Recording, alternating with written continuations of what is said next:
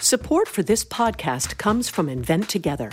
I bet you didn't know that inventing activity by Black inventors peaked in 1899, and it has never recovered. Black and Hispanic college graduates patented half the rate of white college graduates. That's just one of the reasons why you need to know about Invent Together. When our patent system gets more diverse, our nation will get stronger and more successful. Find out how you can help diverse inventors and unleash economic opportunity at inventtogether.org. Hey y'all, I'm Mary Payne Gilbert, and this is my podcast, Payne and the Pod. Today, I'm going to be chatting with the host of the podcast, The Fall Line. The Fall Line covers unsolved cold cases in the South and Southeast, but what is different about these cases is that you have probably never heard of any of them. This podcast covers cases that are not likely to receive significant media exposure, or in some cases, significant police investigation. Laura and Brooke, thank you so much for joining me, and welcome to the show. Thank you. Thank you for having us. Okay, first tell me about how you two met and decided to start this podcast together. Tell me about your background. Sure. Well, we met about 22 years ago. Wow. we went to college together in Greensboro, North Carolina. We went to a little Quaker school and had no idea that podcasts would ever exist at that time. But we both did radio at the school, and we remained friends ever since. And then we ended up in Atlanta together. We both had small children, so we had a lot of play dates going on. And around that time, I was really into podcasts. Brooke was more into procedurals, TV type stuff. Yes. But I was teaching a class at Georgia State on unresolved mysteries, and that's where I encountered the case of the Millbrook twins. I actually first heard about them on Robin Warder's podcast. I believe you just had him on the show. I did. Oh my gosh, he was so nice. Yes. He's the nicest person I have ever met. Very, very sweet Canadian guy. He sure is. And I heard about their case, and it was in Augusta, which is just about 2 hours from Atlanta. Mm-hmm. And I was really interested in having my class research them. But when we really dug in, we found out there were only 3 news articles about them at the time. And all 3 of them were from 2013, and they'd gone missing in 1990. Wow. And yeah, it was, and so I wanted to find out a little bit more about why and how that happened. And we decided that doing a podcast might be a way to go about it. And because Brooke is a licensed therapist, she specializes in grief and trauma. I thought it would be important to bring her on because part of podcasting in this way is talking to a lot of families. Yes. And I didn't feel like I had the toolkit available to do that in a way that was responsible and helpful and wouldn't re-traumatize people. So I asked her to do it, and she joined up, and the rest has kind of been a wild ride. Wow. Brooke, when I hear you interview people, I always think, how hard that must be to be speaking with someone, not only about their loved one or their child that has, been missing and has never been solved, but much less to sort of have to bring it all up again. But I really have thought when I've listened to it, Brooke does a really calming job when she's talking, and now I know why, because you're a therapist. Yes, Mary, it is a very delicate thing to talk with someone about something so traumatic that happened to them all those years ago. Yes. Okay. Now that all makes sense. So, Laura, you're a college professor and Brooke is a therapist. So the two of you have a lot of brain power going on. On good days, maybe. Okay, well, it's coming together in my mind now. It makes sense. So you guys were literally together with a play date with your kids, and you started talking about this specific case, and that's how you decided to get started. And that was going to be my next question, was how did you decide on the Millbrook twins for season 1? Yeah, I'm going to be honest with you. When I was teaching the class, I just lost my temper. I was so frustrated with the lack of material because I'm an archival researcher. I can find stuff. If it's there, I can find it. It wasn't there. So how did Robin Warder have it on his podcast if there was such little information there? He talked to Shantae, their sister. One of his listeners actually arranged for Shantae to talk to him. So he actually was able to get information from her, which was great. Okay. Wow. Well, it's interesting about the Millbrook twins, and this is for my listeners who may not have heard about it. They were 2 teenage girls that were just, were going to get money from, I guess, I can't remember, is their uncle that was going to help them pay for their bus fare to go to school. And they were just, to me, it seems like just your regular, like walking around the neighborhood, like got to walk 10 blocks this way, 3 blocks this way, kind of doing their thing. And then between point, C and D, they disappear. And the police didn't look much into it. They just said they were runaways. And tell me what you make of it when the police said they had been found, when in fact they had not. It's sort of, it's so hard to peel apart all the layers of that stuff because it seems that it was based on what we found out from the 2013 reports and some things we've heard. We haven't gotten a direct statement to us from the police on this. So this is just based on what we've read, was that idea of them being found was based on hearsay, that someone may have told the investigator that they had been seen, and so he marked them as seen. Wow. That's crazy. That's our best guess. We can't 100% say that's exactly what happened, but it seems to be the answer that keeps coming up. That, and also that along the way, so the girls went missing where they were 15, isn't that right? Yes. Okay, so they were 15.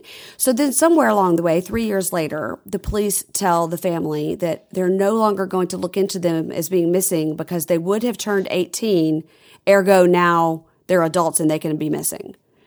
Yes, it was kind of a confusing process. So first, their police case file was closed, and then 2 years later, they were taken out of the National Center for Missing and Exploited Children database.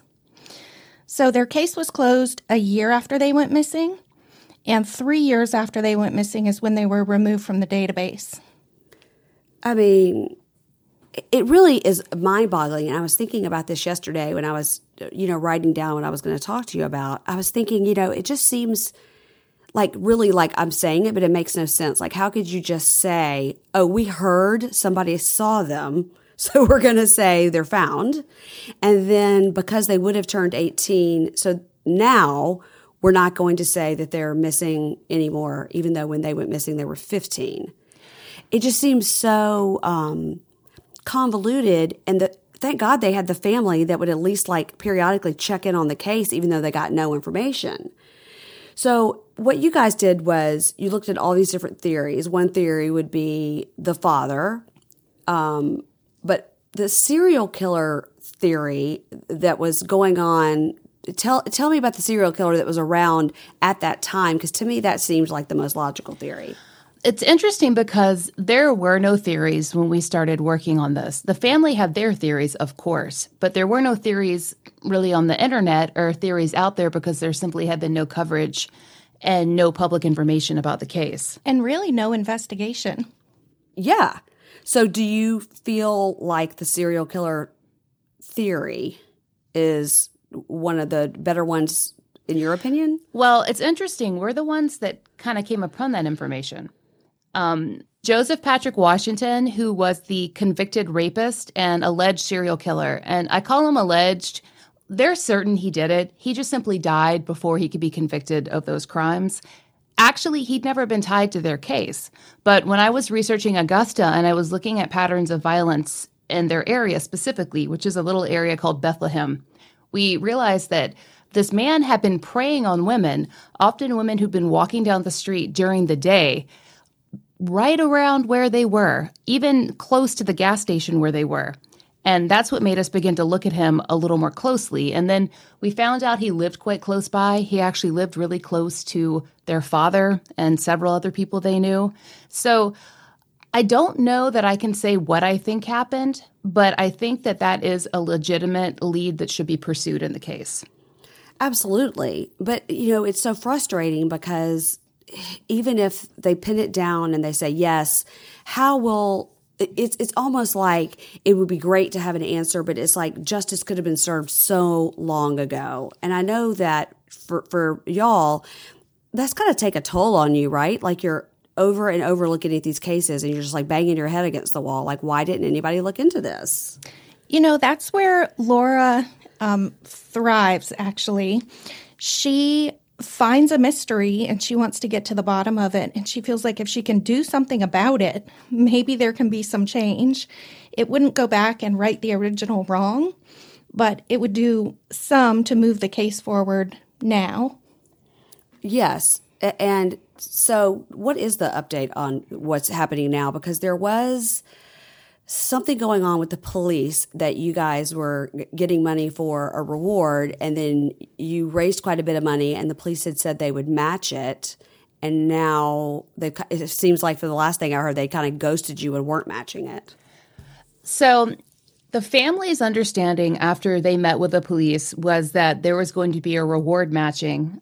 Richmond County says that they described that matching sometimes happens, but they didn't specifically say there was going to be matching. So it's kind of unclear there precisely what happened, but there is a $10,000 reward now.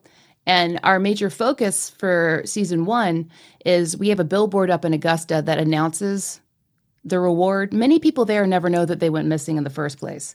Wow. So there's a billboard, and we've been crowdfunding it for a year, in March actually, to keep it up.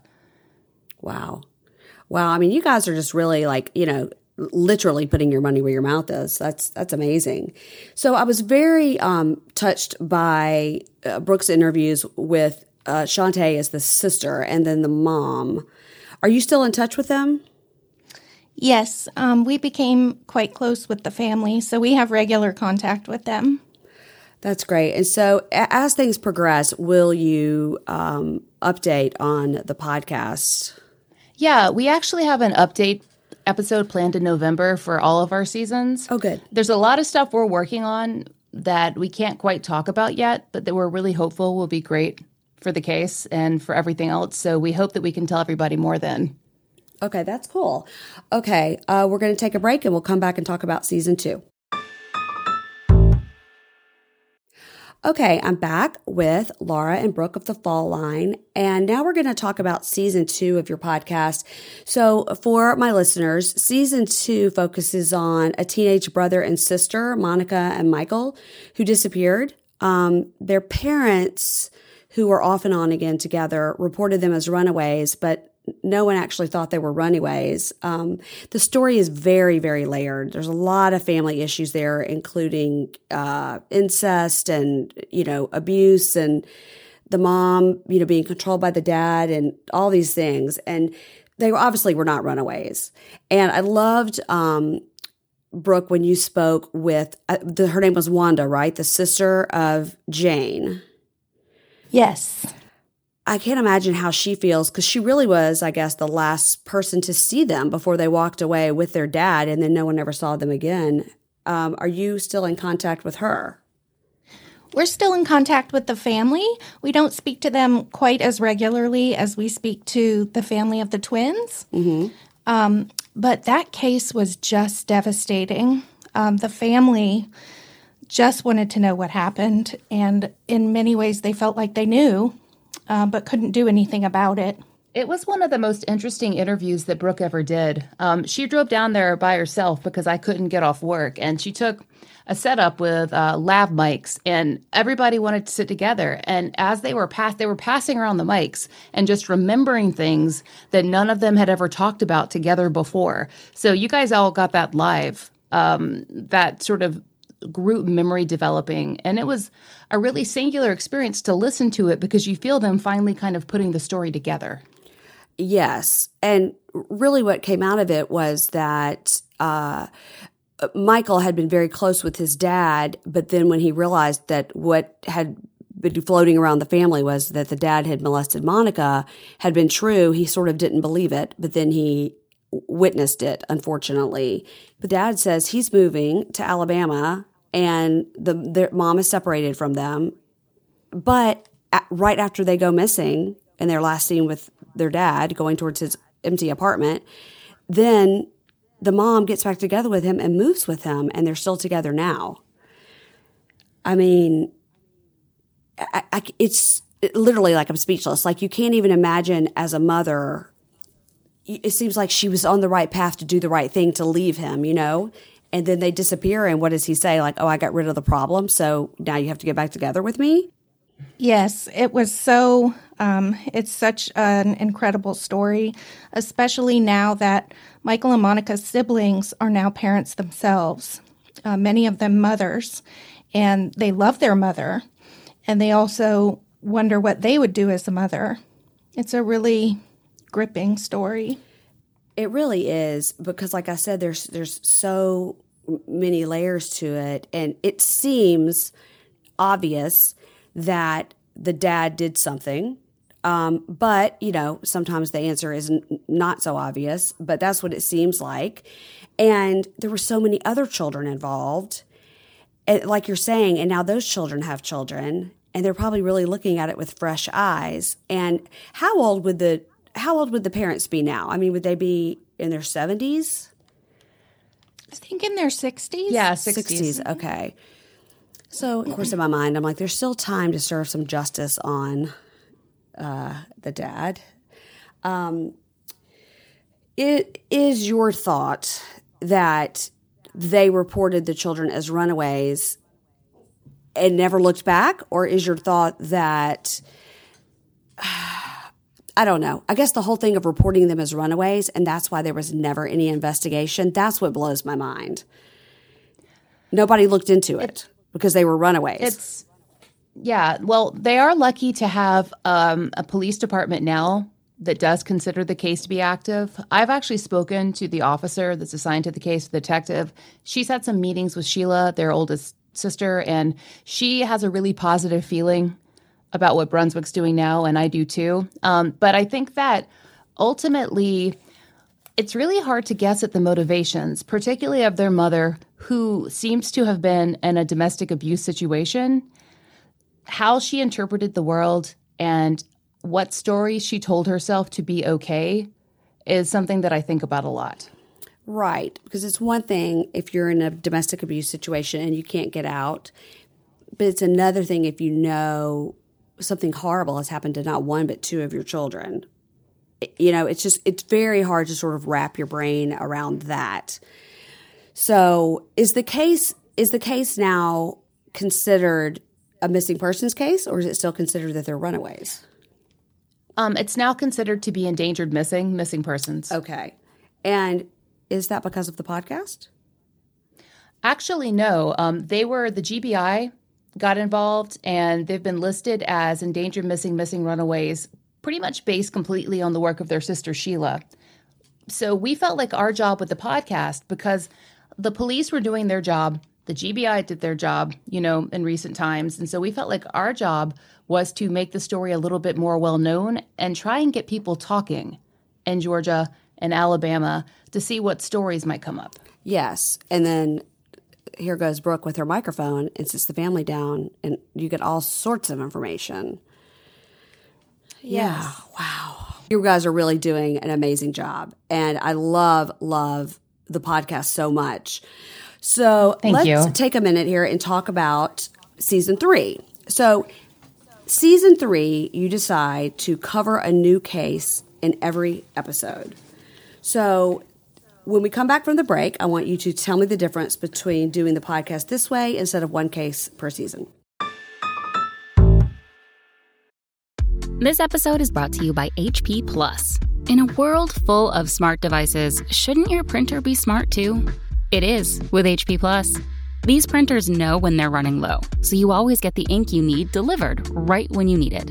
Plus, you save up to 50% on ink, so you can print whatever you want, as much as you want, anytime you want. Huh, that is pretty smart. Get 6 free months of instant ink when you choose HP Plus. Conditions apply. Visit hp.com/smart for details. Okay, so we're back from the break, and I want to know, what is the difference for you guys as far as your workload to do one case per season or do one case per episode? It seems to me like it would be 10 times the work. It kind of depends. So with our 3rd season, Grady Babies, we had one large case concept, but lots of cases that fit into it because there were 7 babies that had been kidnapped from Grady Hospital, and we looked at each baby. So in that case, we were looking at separate cases, but it had that thematic connection and that cohesion between them. Right. And now we're working on Between the Lines. I think we are releasing episode 5 on Wednesday, the 1st of May. Yeah. And that's a little bit different because that is looking at a case with a smaller intertwined cases that have no relationship each episode. I wouldn't say that it's more work. I would just say it's different work. Mm-hmm. And for me, as the primary researcher and as the writer, I really kind of enjoy not being in the headspace of a single case for 6 or 8 or 9 months sometimes, because you always get emotionally invested. But when you're hearing about kidnapped babies and writing about kidnapped babies and thinking about kidnapped babies for a year, that's just really devastating. And you kind of don't get a break from thinking about that. So moving from case to case can make us feel like perhaps we can have a positive impact in a lot of places without some of the hardness and some of the sadness that comes from focusing on a single case for a long time. Although we really do like to do those too. Yeah, it seems to me that season 3 was the Grady babies, and then now we're in season 4 where you've had a few episodes about some transgender people that are missing. And just as a sidebar, my daughter asked me today, she's 16 and she's a murderino like me, and she was asking me today who I was talking to on the podcast, and I was telling her about you guys, and she said, "Oh, so they just cover just cold cases kind of in the South." I said, no, really they cover cases of things that wouldn't have been covered, some, African-American teenagers sort of in the 70s, 80s time frame, where maybe the police weren't looking into it as much, or babies that disappeared from a hospital, or transgender. And she was like, oh. She's like, well, they're really doing good work, and you should really, I was like, yes, I know. My daughter is very into it, so now you have a new listener with her. Awesome. Well, hey, it's completely clean, so you can have it her is, listen. yes, it is. She, but I was telling her about the babies going missing from the hospital, and she's like, don't tell me anymore, that's terrible. I said, well, some of them are found, and sometimes they find them right away, and some are still missing. And that's what's so devastating is, well, I mean, there's 25 things about it that are devastating, but the woman that's hanging around the hospital and then went to the girl's house after she had the baby, and the brother fell asleep on the couch, and then the woman took the baby while she was in the shower. Yeah. Horrible. Donna Green. Horrible.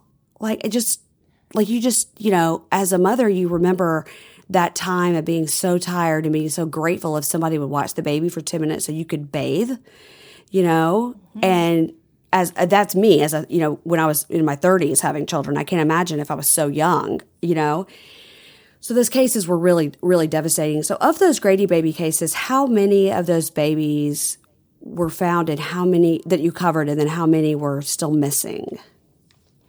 So all but 2 were found. Okay. When they were taken. And there are 2 that are still missing. And one is Raymond Green, right, and he would be 40. Wow. And the other is Tavish Sutton, and he would be in his mid-20s. Wow, 20 years apart, huh? Yeah, and the interesting thing about these missing children cases, these babies specifically, is unlike in a lot of other missing persons cases, they are most likely alive. Yeah, totally. Maybe even in the same city that we're in now. Right. And they never know. And there was one episode you had where a woman had to sit down and tell her daughter that she had taken her and that she wasn't her child.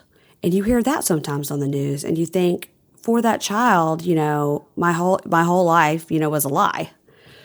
I don't know. It's, I'm talking about it, I'm getting all worked up, and I'm thinking like it has to take sort of a little bit of a psychic toll on the two of you, sort of to work on it day in and day out. And also, I'm thinking of Brooke, in addition to what you do for your regular job.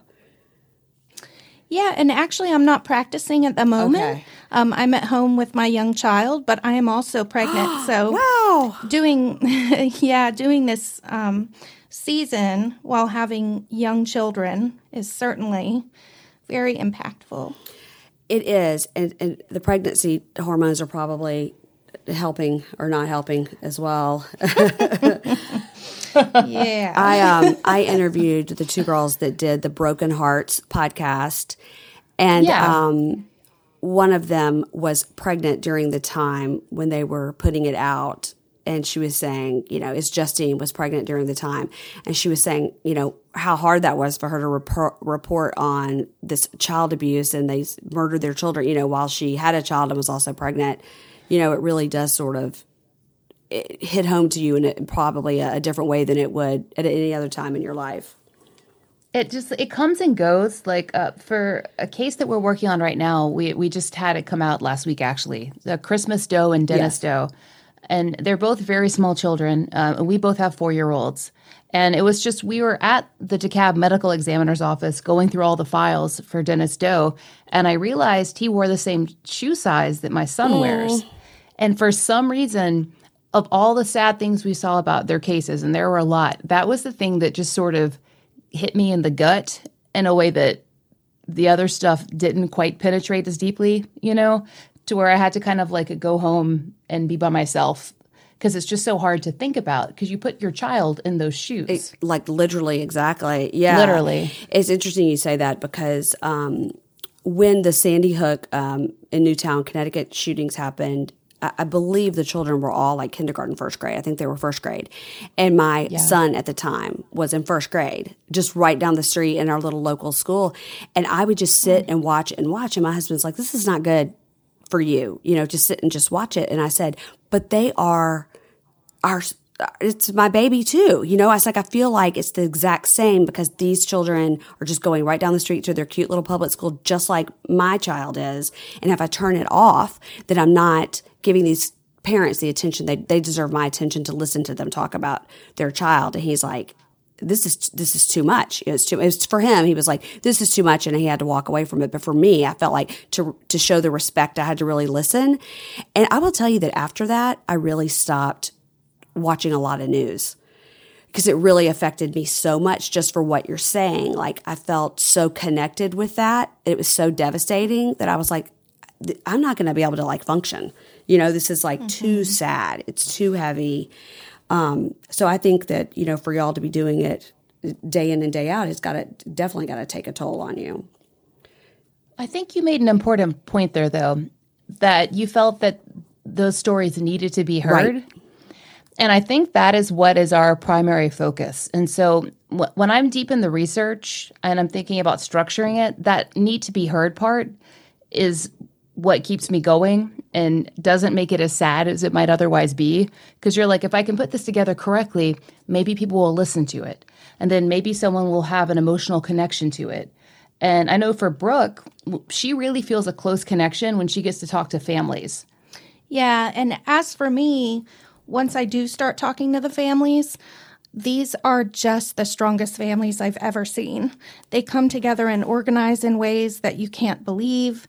They do things without resources and make it happen. So there are so many uplifting parts to these stories as well. Yes, it sounds like some of them will give you some inspiration to go on and want to really tell their stories. So to put them out there, because who knows, it could be solved, Exactly. Oh, boy. Okay. So at the end of my podcast, I always ask, what podcast do you listen to? And I'm hoping that you guys are going to tell me like some hilariously funny podcast. We listen to a lot of different stuff. And I have this fear of accidentally skipping a friend who we listen to, but I'll run through the list that we made of some things that we like. And if I forget one, Brooke can add.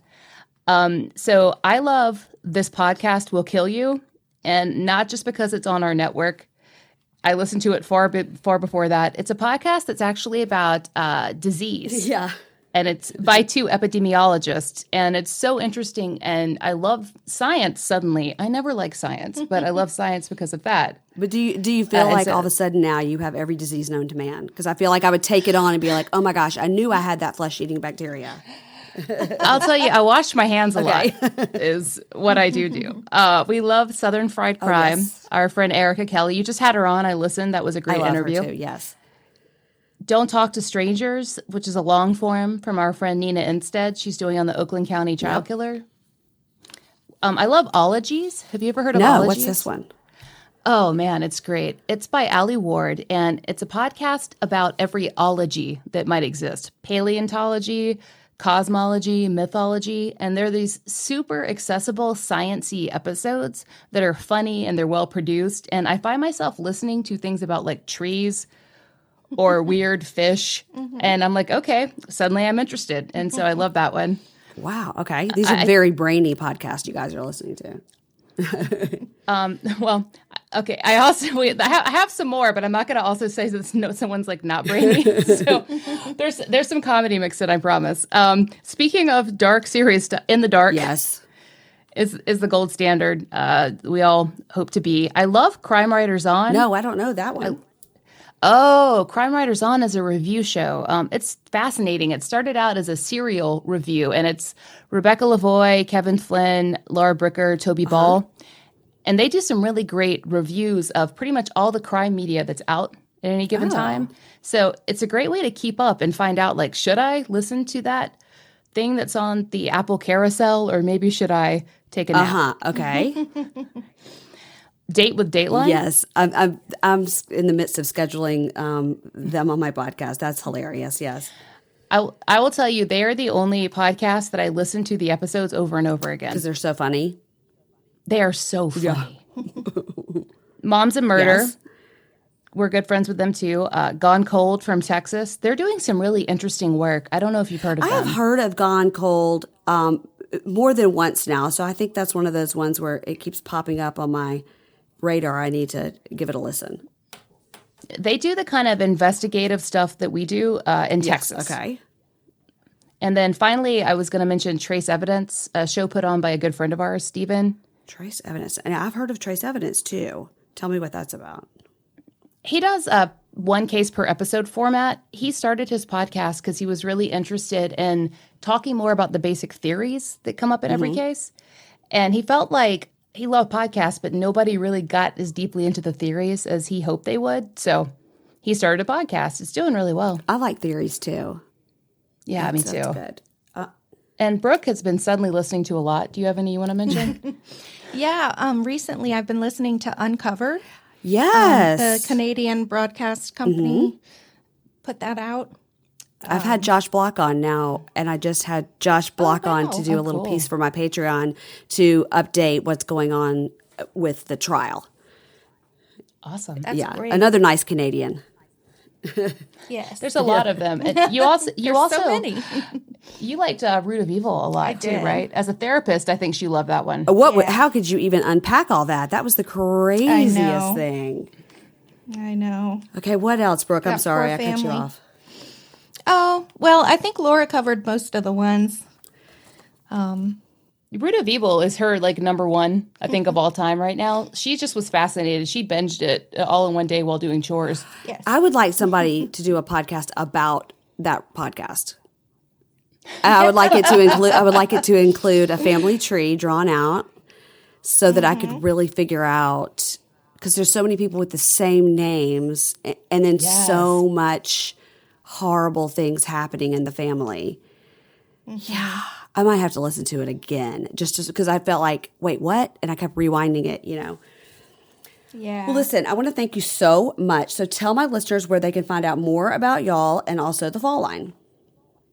Okay, great. Our website is thefalllinepodcast.com. On social media, we're at Fall Line Podcast on Twitter and Instagram. We're on Facebook as the Fall Line Podcast. You can also get to us and other information about us from our network's main page, which is Exactly Right Media. Okay. All right. Well, listen, thank you for joining me today. And for my listeners, please remember, if you can, to be nice and leave me a 5-star review. Follow me on social media at Pain in the Pod. And there will be more extra content with these ladies on my Patreon. Thank you so much. Thank you. Thank you.